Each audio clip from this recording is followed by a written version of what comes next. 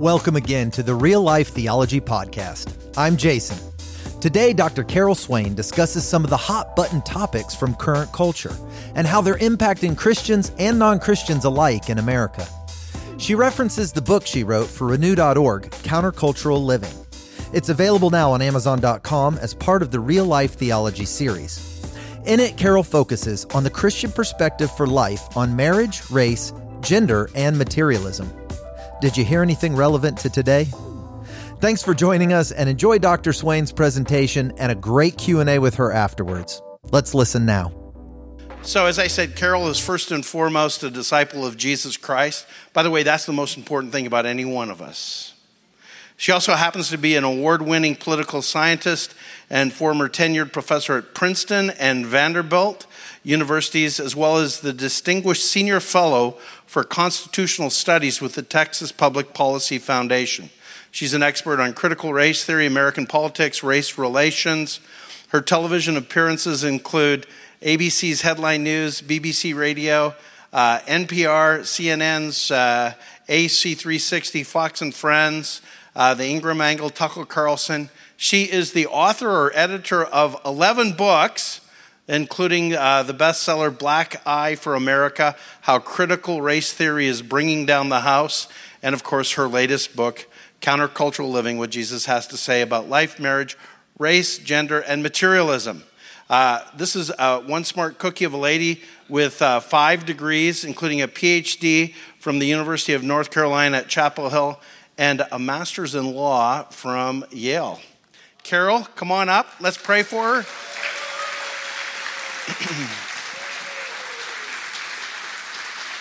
Let me pray. Kind God, we just pray that you'd help us to think well, think biblically, to honor Jesus with our thoughts and our actions, and help us as Carol shares about the book and about cultural issues today. In Jesus' name, amen. Amen. I stand before you as a person standing in this church.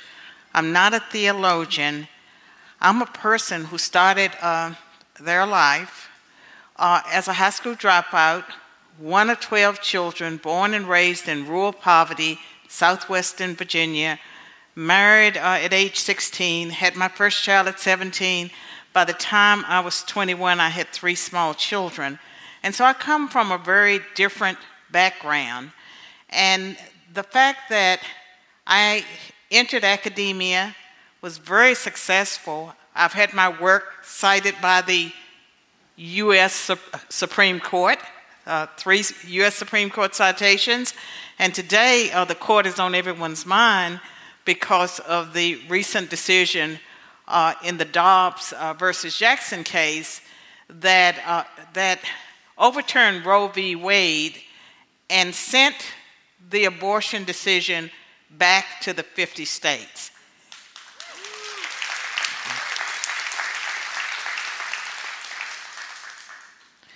And despite, all the hysterical happenings that have taken place across the country, the Supreme Court did not end abortion. Abortions, you can still get them. You want them, you can get them. But what it did was it gave each state the ability to make their own decisions about abortion. And so if you live in Texas and you want an abortion, you can travel to another state and you can get your abortion. But the voters of the 50 states will be able to decide what type of abortion laws they will have, or if they will have abortion laws at all. And so it's very important, to really be informed about what is taking place in our culture. Because if you're not informed about what is taking place in our culture, there are many false voices out there. You will be misled, and you won't really be able to make good decisions for yourself. And so with this abortion decision, for those of us who are Bible-believing Christians, we're celebrating. Many of us are celebrating. I'm celebrating. I have an article in the Epoch Times that was published yesterday where I talk about my own emotions about abortion. And in that article, I share that I am one of the 60+ million women who have had an abortion in their lifetime. And the abortion I had it as a young adult, shortly, a few years after the Roe versus Wade decision. And at the time, I was in college, and I learned in college that that I had this choice, that it was my right, and I made that decision, and I regretted it immediately. And so when I think about Roe, I have so many emotions. I'm celebrating the fact that it was overturned, but it causes me to think back to my own abortion. And when I had my abortion, I had it at a time when I was, I had started college, but my thinking was undeveloped. And I was so naive about government. I mean, I was stupid.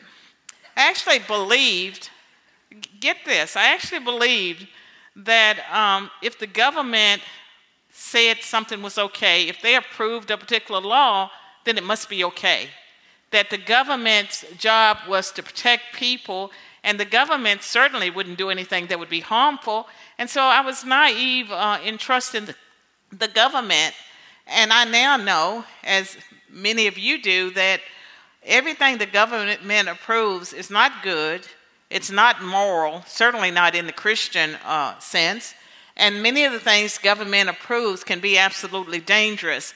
And so it took maturity and time for me to recognize that. But I can tell you that immediately after the abortion that I had, I felt guilt, I felt shame. I kept it a secret for probably over 20 years.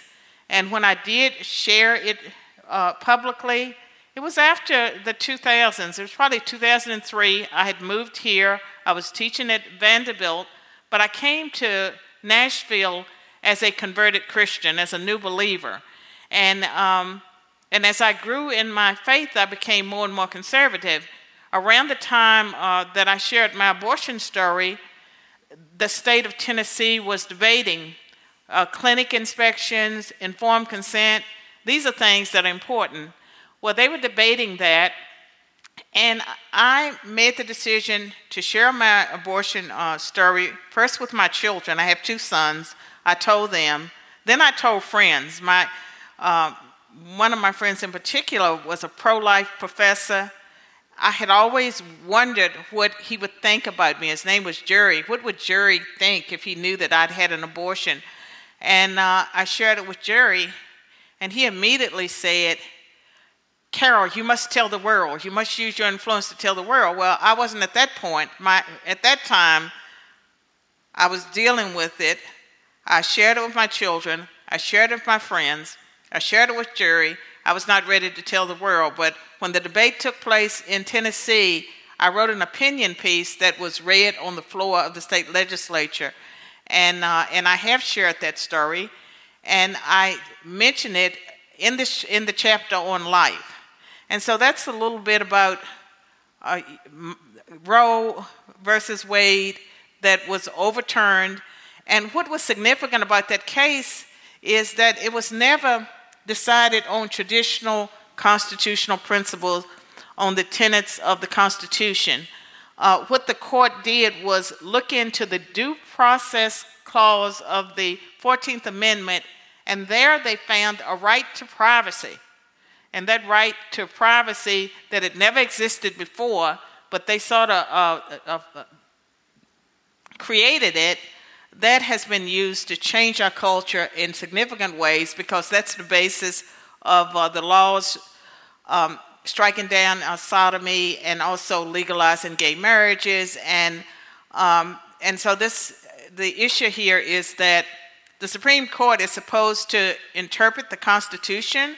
They're not supposed to create new rights. In law schools, and certainly among people that are into critical theory and postmodernism and some of the new philosophies, they believe that, cultures, there's no absolute truths, and there are no absolute truths, and that Constitution, just like now they argue the Bible, and I knew that would be next, it's a living document. It changes with the people. And so in this particular case, if you believe that the Constitution and what the framers meant, when it was drafted, that all of that's irrelevant, that you just look at the society and the culture and you just keep changing it, you go down, then judges stop being judges and they become legislators, and that's part of what was wrong with Roe v. Wade. And so that's part of the debate. I think it's positive that the court itself is deciding that that Roe was a mistake, and that judges are not legislators. They're not supposed to be making laws. They're supposed to be interpreting the Constitution. Dig into the Roe decision by reading and watching, different kinds of media and experts, because the impression you may get, depending on which side you're listening to, it may or may not be right. But the key thing is what the court did was kick it back to the states. Every state can make their own laws. So with that, I will move to countercultural living. This was one of the hardest books I've ever written in my life, and I regretted agreeing to do it. And I thought it was going to be a piece of cake. I think I was supposed to write, how many words? 10,000 words? And so I thought, no problem, 5 op-ed pieces. And that was the way I was thinking about it. But it was very difficult because I had to integrate scriptures with an interesting story, and then speak to all kinds of issues that are affecting our society. So the title of this book is Countercultural Living. And all Christians should be living counter to the culture. And if you're blending into the culture, then there's something wrong. You're not living the way Christians are supposed to live. And I'm going to read a little bit from my introduction, and then I'm going to tell you a bit about what's in each chapter. And each chapter raises a question, it answers the question, and it ends with study questions. So in my introduction, I start off with the scripture, Jeremiah 29, 5-7. It says, "Build houses and settle down, plant gardens and eat what they produce, marry and have sons and daughters, find wives for your sons and daughters, give your daughters in marriage so that they too may have sons and daughters. Increase in number there, do not decrease. Also seek the peace and prosperity of the city to which I have carried you into exile. Pray to the Lord for it, because if it prospers, you too will prosper." And so the Israelites had been dispersed, and so the Lord was telling them to settle down where they were in whatever nation they were in, and that they were to pray for that nation and seek its prosperity, and that they would flourish there. And I say in this book, sometimes it seems as if we as Christ followers are living in a modern day version of ancient Babylon. If we follow the teachings of Jesus in societies where everyone does what is right in their own eyes, we find ourselves living outside the mainstream culture. Countercultural living for disciples of Jesus means living our lives in secular societies, where our biblical values and principles are often mocked, disdained, or misunderstood.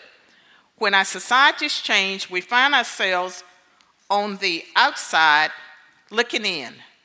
We can find comfort and guidance in the words God gave the prophet Jeremiah, quoted above, through Jeremiah, to participate in the life of the communities, and that as the nation prospered, so would they prosper. And think about where we are today in America. Christians have always been the majority in our nation.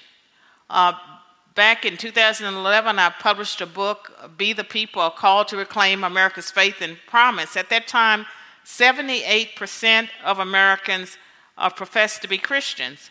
Obviously, they were not Bible-believing, cultural-following Christians. If they were, they would not have elected the politicians they did, nor would they have stood for the laws that they did, but they identified as Christians. today, I was told by someone that number is down to about 67% of Americans profess to be Christians. And so our society is becoming post-Christian.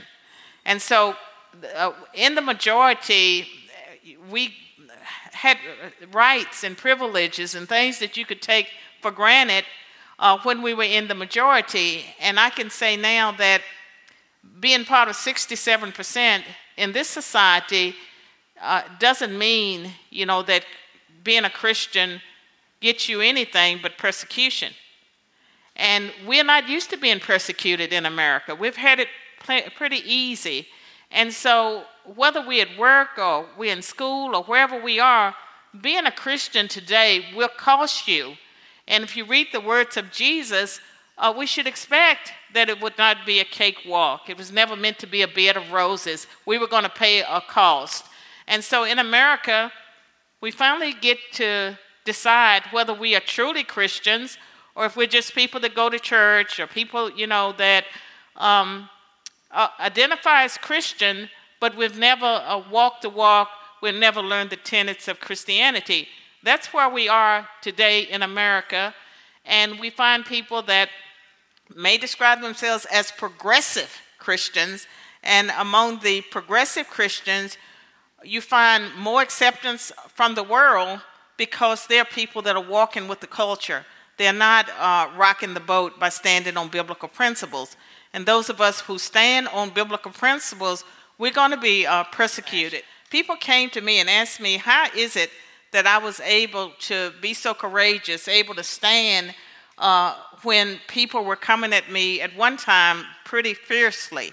And, I've lost a lot as a Christian, but I gained so much more.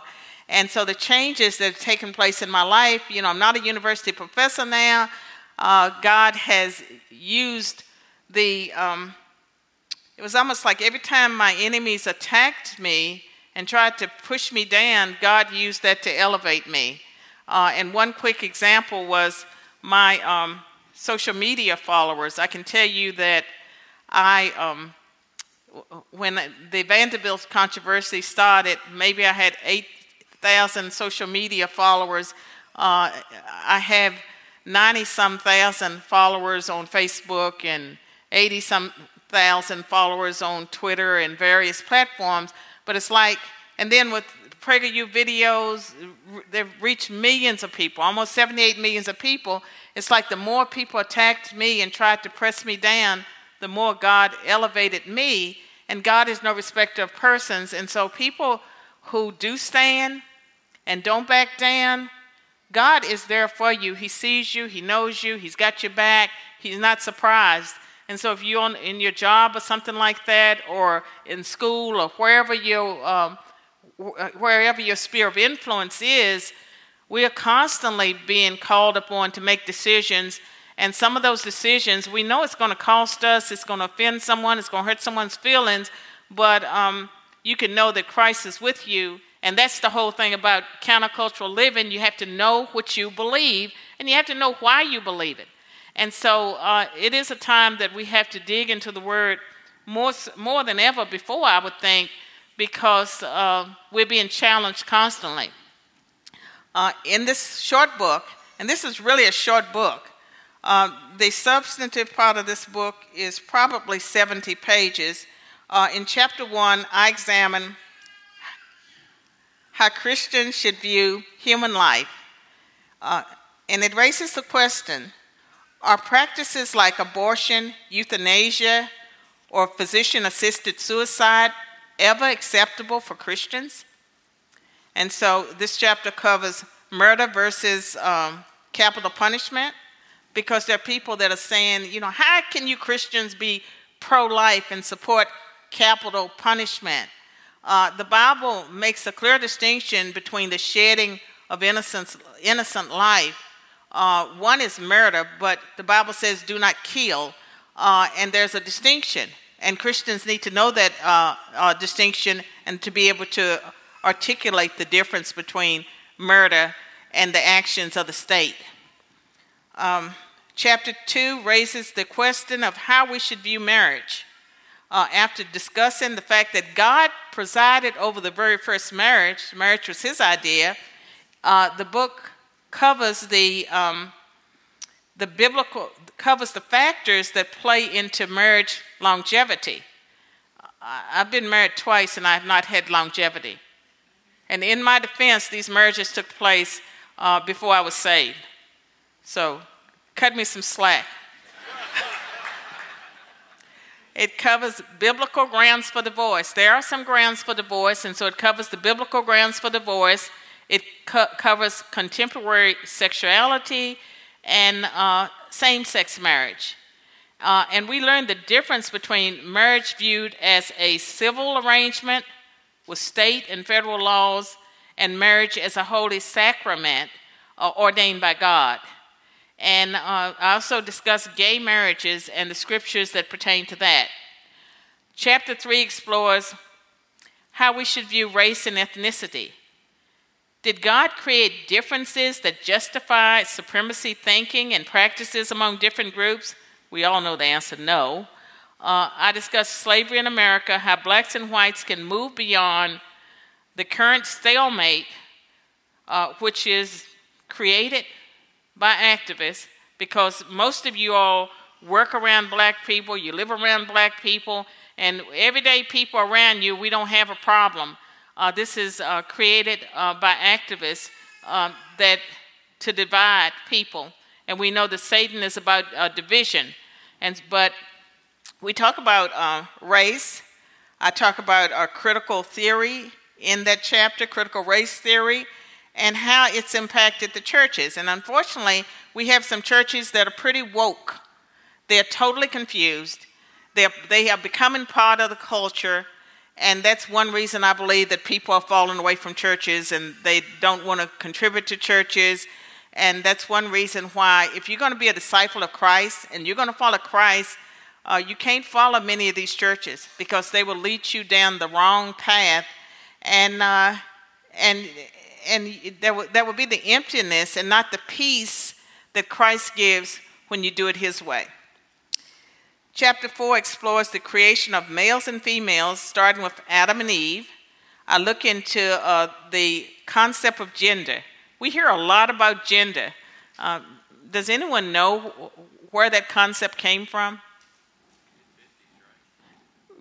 Yeah, 1950s, and it was a guy named, I think his name was John Money. He made a lot of money from that too. But he was studying, different types of sexual attractions. He was a sexologist, a professor that was studying sex. But he came up with the concept of gender, which is different from the biological DNA, male, female, XY chromosomes. And gender is different, and that's why there can be 64 or 67 or 87.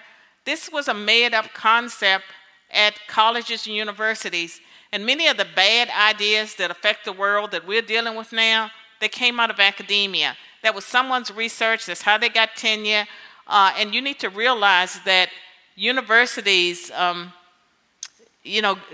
initially universities were started to train Christian ministers. Very first universities in this country, Harvard, Yale, Princeton, all of these universities were set up for the advancement of the kingdom of God. You see how quickly Satan got in there. But universities were very open to ideas, and so they were always fascinated with something new.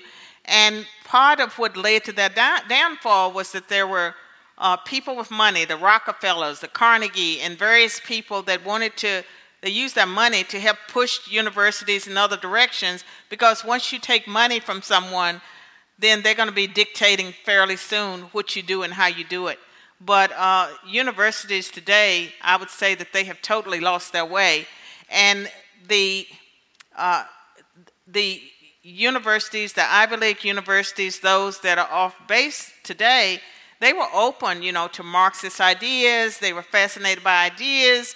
And so they made a place for the people that had ideas that now dominate those institutions.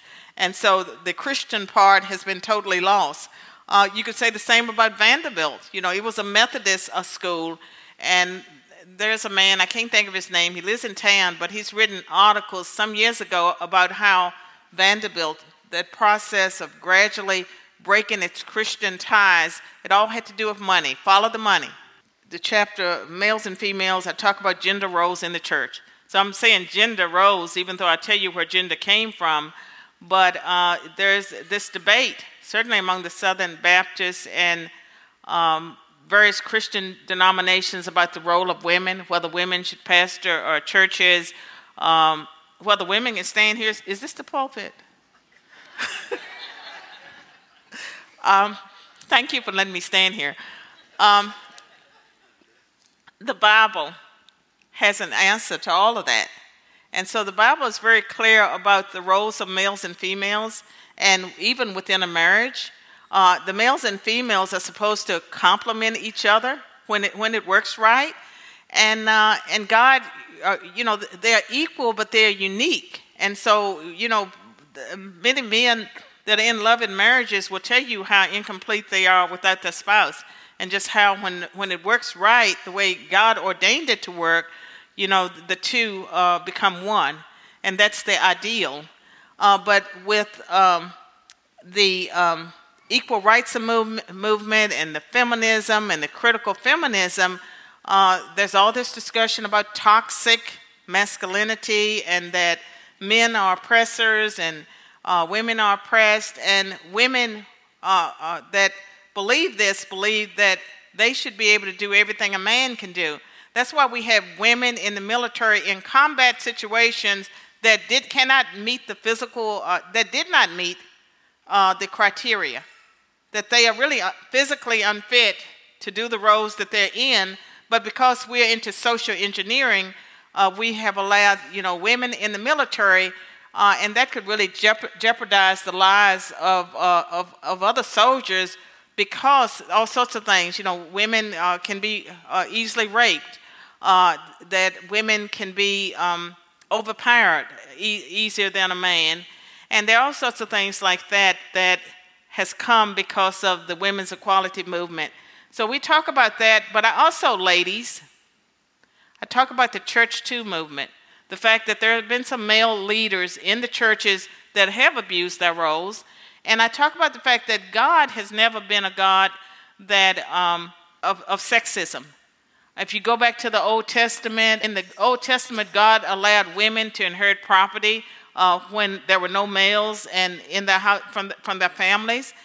And he also chose Deborah to lead an army, the prophet Deborah to lead an army.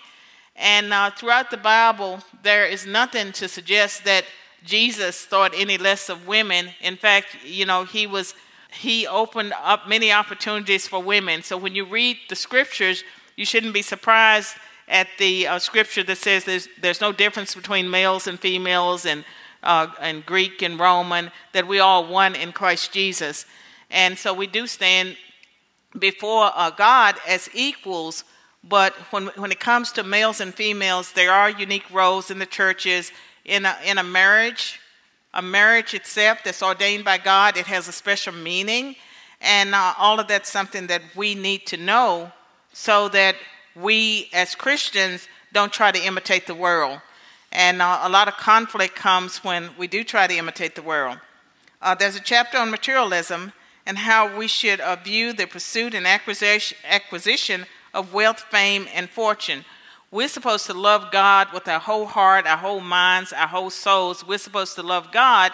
And if you love anything, it could be even your spouse or your children or your car or your work, more than you love God, then that's a problem. Or your stock account, we can go down the list. But anything you put before God is materialism, and that would be something that is condemned.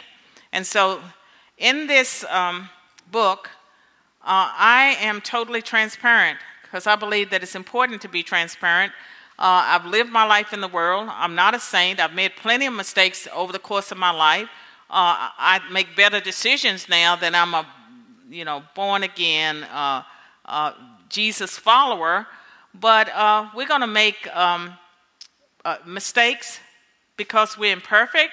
But those of us who understand that Jesus died on the cross for our past, present, and future sins, we know that we're covered by the blood of Jesus, and that he forgives us, he loves us, he uses us. And so we have standing.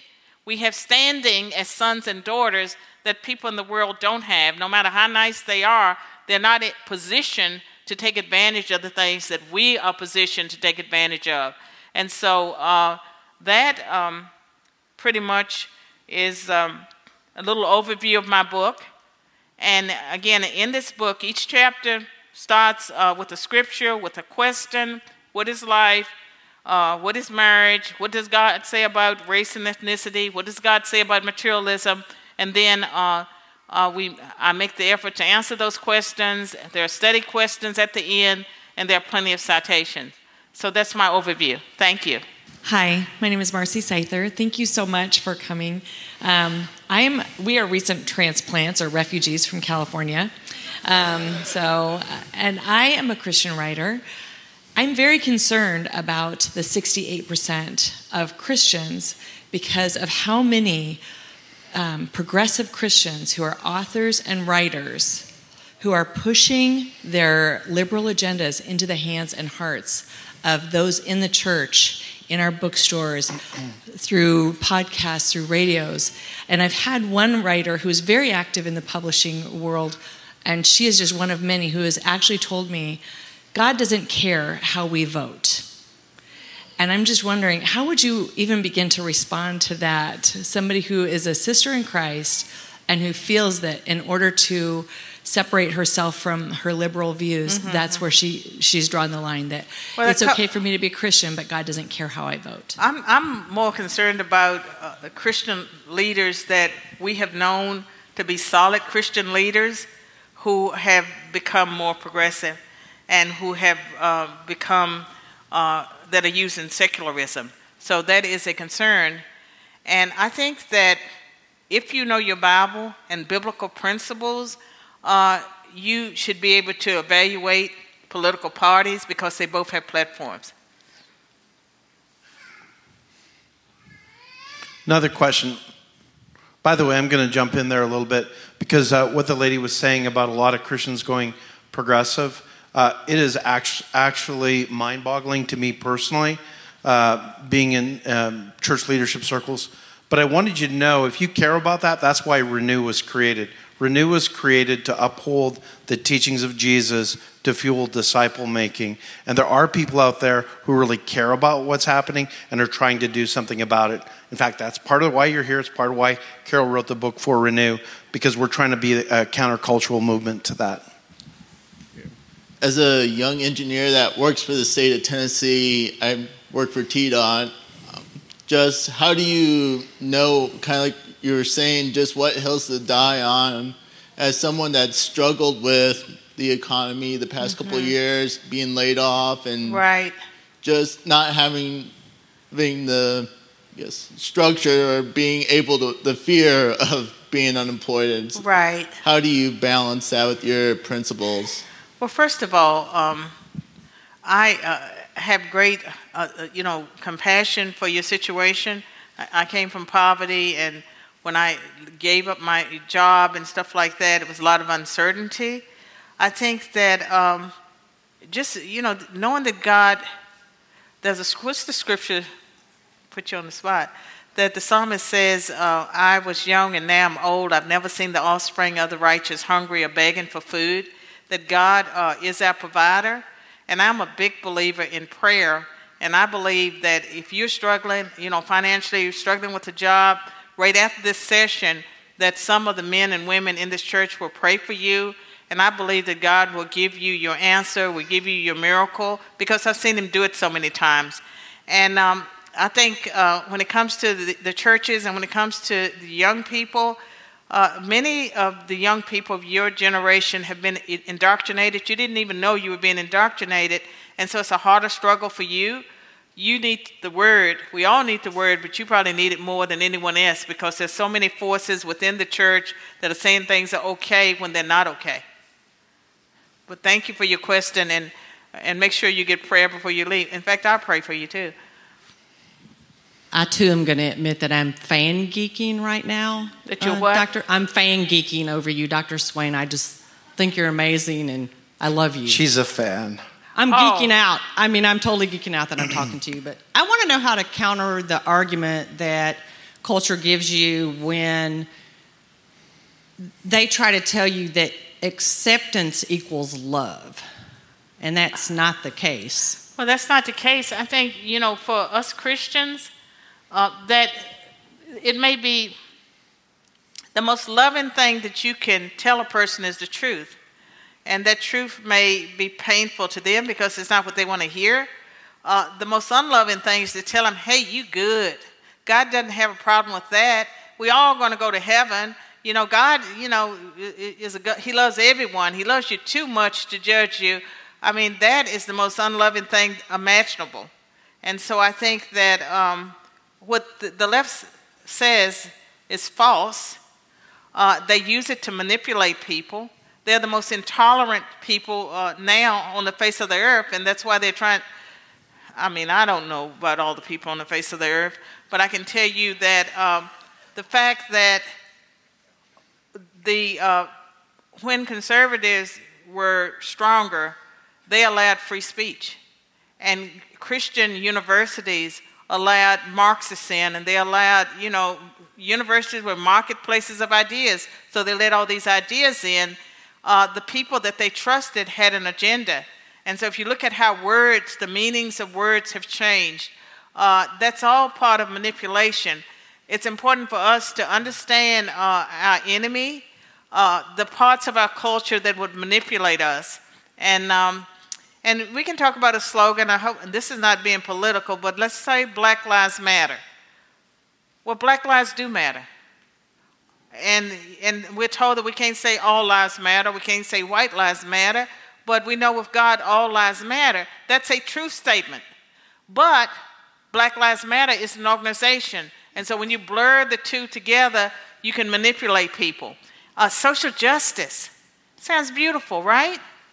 Who could be against social justice? Well, the Marxist forces that wanted to get into churches, they came up with that concept of social justice to blur the distinction between biblical justice and their social justice. The two are not the same. And so we need to not allow ourselves to be manipulated by the language. And the people that are doing it, they don't change that much. Their tactics are almost always the same. But you need to know what they're doing, how they're doing it, why they're doing it. And if you're a young person, if you're someone that doesn't understand critical race theory, you don't understand how diversity, equity, and inclusion, how that's changed. God is a God of diversity, and I talk about that in this book. And, God is a God of love. Diversity, inclusion, all of this stuff doesn't mean what it meant even 10 years ago. And so if you haven't kept up with what's taking place, you need to bring yourself up to speed so you can help other people. This word love that you brought up, Marty, let me just say something about that because Carol is so right. Right now, for most people, especially Gen Z and the millennials, when you say love means that you accept whatever choices people make. Well, historically, that was not the meaning of love.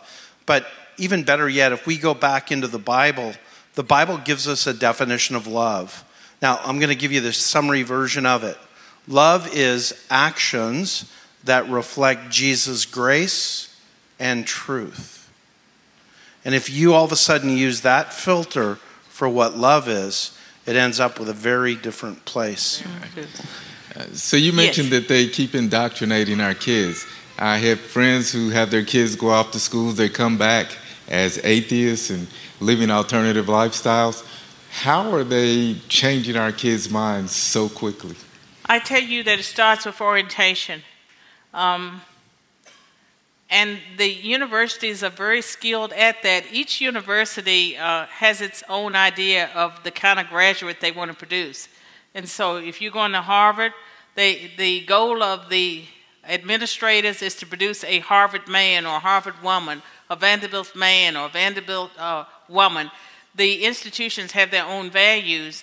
And one of the things I've seen done that would be a culture shock to Christians and conservatives is that maybe during orientation, they would use the most flamboyant gay person or maybe even a transvestite to lead part of the orientation. And they make it very clear that that their goal is for you to learn the values of the institution. And I think that, people want to be accepted. Young people want to be accepted. They don't want to seem ignorant. Christians are made to appear as if they're ignorant. And what we have found, and I have a book, Abduction, How Liberalism Steals the Hearts and Minds of Our Children, and it was written with a pastor, was that by Thanksgiving, Christian kids were questioning their faith, and by Christmas, they were atheists.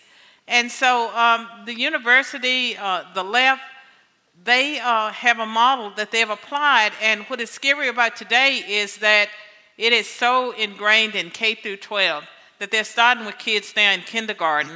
And but I noticed the last few years I was teaching at Vanderbilt that students were different when they came to college. And how they were different was that if you were having discussion in class, they had solved all the great questions of the world. They knew all the answers, and they regurgitated the leftist talking points. They knew all this stuff.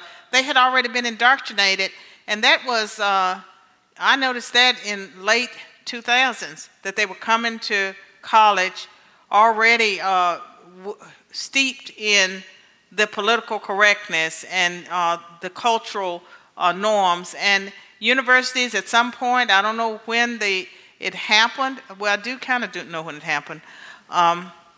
In the 2000s, that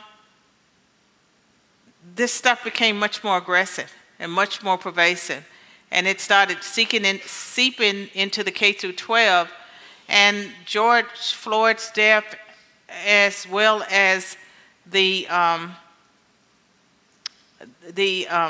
COVID and all of the things that took place, the riots and things, and the parents being able to see what their kids were being taught, they were seeing things that some of us have been going on a lot longer, many, many years longer than parents finally noticed it and began to do something about it. And that is the silver lining that came out of COVID, is that for the first time, just millions of parents across America got to actually see what their children were being fed. And that's why they had some teachers, even I think one in Tennessee, that said that parents should not be listening in on their children's classes because they didn't want the parents to know what the kids were being taught. Hi, Dr. Swain. Thanks for being here. Something that has just been sweeping across, I feel like, our country in the past year has just been the deconstruction movement. People of influence, pastors, worship leaders, authors that have these platforms are now deconstructing and, they're rejecting Christianity. I've had that happen in my own life with dear friends who have just walked away from the faith, and it's been hard and it's been hurtful to see that happen. I wanted to know if you've ever experienced that, if you've known anybody personally who has walked away from the faith, and what your response has been to that. Let's see. I've not experienced anyone. For one thing, I'm older.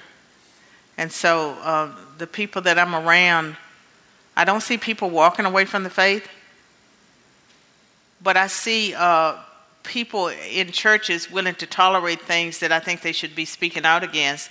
And I think that when you have critical race theory seeping into the Southern Baptist Convention and some of the other theories that are seeping in, that they are unbiblical, and we have too many woke pastors, and that's because the seminaries have been infiltrated with teachers and professors that are teaching CRT and different versions of it. As far as encouragement, I have had several young people approach me that were raised in secular homes. Their parents were atheists. The most recent one is Jewish, and she, on her own, through God's leading, she is seeking God. And so I've been able to help her with readings. We're working in the Old Testament stories, first for her to understand a lot about her own culture, the stories of the Bible, what it means to be Jewish. But God himself is working in the lives of people that he's calling. And some of them are not from Christian families. They're not from conservative families. They're different races and ethnicities. So we have reason to be encouraged. And the lies that come from the progressives, they are lies. They do fall apart. People find their way back. And so I would pray for my friends, that have walked away, because they're walking towards something that's very empty, meaningless, and they're going to have needs, and there will be consequences, and maybe your friend will find their way back. But there's a scripture that I'm sure Bobby knows about. I might not. No, you would know this one. I know the scripture. I just don't know where it is. Where they say that they went out from us because they were never. Well, 1 John. Okay. 1 John, I think it's chapter 2. They went out from us because they were not really with us, but their going out showed that they weren't. Is that the one you're thinking of? Yeah. And so, God calls people, and, we want to believe that everyone, I'm not a theologian, but we want to save the whole world. But unless Christ calls someone and he reveals himself to them and they receive him, then, they're not going to be saved. And we have free will. We have a choice. We can walk away. And so you have to respect people's choices. Some people are going to walk away. And that's just the way it is. Not everyone. There's a scripture that says, wide is the road and narrow is the path, to salvation, and few will find it. So it's not going to be everyone in the world. It's just going to be this remnant that are going to be on the right path, that's going to find it, and that's going to stay the course. That's good. So we've got time for about one more question, and then I think Jason's got some housekeeping. Let me mention something just by way of encouragement to everybody. Behind everything Carol is saying, let me tell you what there's two things that there's no substitute for. The first is that you're spending time in Scripture, learning Scripture yourself and knowing what Scripture says. The biggest predictor of somebody's spiritual growth, and this has been studied a gazillion different ways by a gazillion different organizations, the biggest predictor of your spiritual growth above anything else is daily engagement in the Word of God. So we can all do that. That's the biggest protector for us, for our children. The second thing is to make sure you're a part of a biblical church. We're not saying we're the only biblical church in the community, but we're saying it's super important to be a part of a church that upholds the authority of the infallible Word of God as the sure guide in all things, and that church teaches and upholds the Bible. I will tell everybody here two other things. One is at renew.org every day, as Jason said, we're trying to give really great resources to help everybody keep following Jesus. And as far as the institutions, I can tell you that even Christian universities are drifting very, very significantly. I've got a couple of meetings in the next month with Christian university presidents where I'm going to just sit down with them and our team and just say, what's happening here? Because do you realize what's going on at your school? And then the other thing about it all is for us to do everything Carol says, and that's just make a real commitment to be faithful to the teachings of Jesus. Jason, last question. Okay. Thank you for speaking. This has been incredible. So as Christians, we all believe that life begins at conception. Can you speak to the messy situations where there's rape involved or there's where the mother's life is in danger? Mm-hmm. When is it okay to end a life like that? Well, I speak to it in this book on the chapter on life. Those situations are very rare where the mother's life is in danger medically. The problem with Roe v. Wade, and there's another case, Doe v. Bolton, you could get an abortion up to the point of birth, and there were people that supported infanticide, killing the child after birth.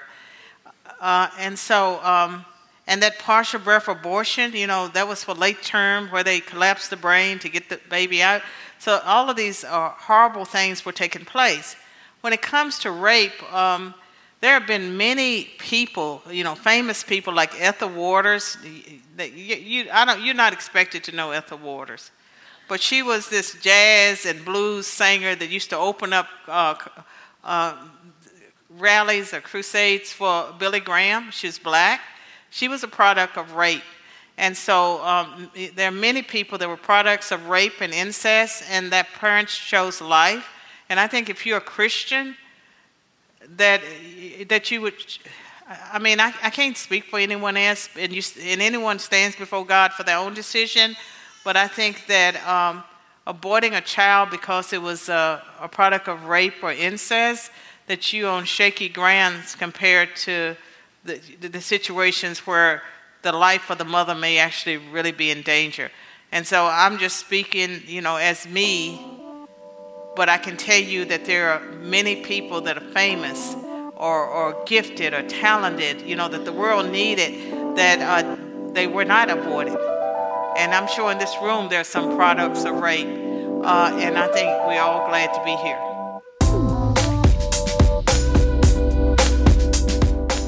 Thanks for listening to another Real Life Theology podcast by Renew.org.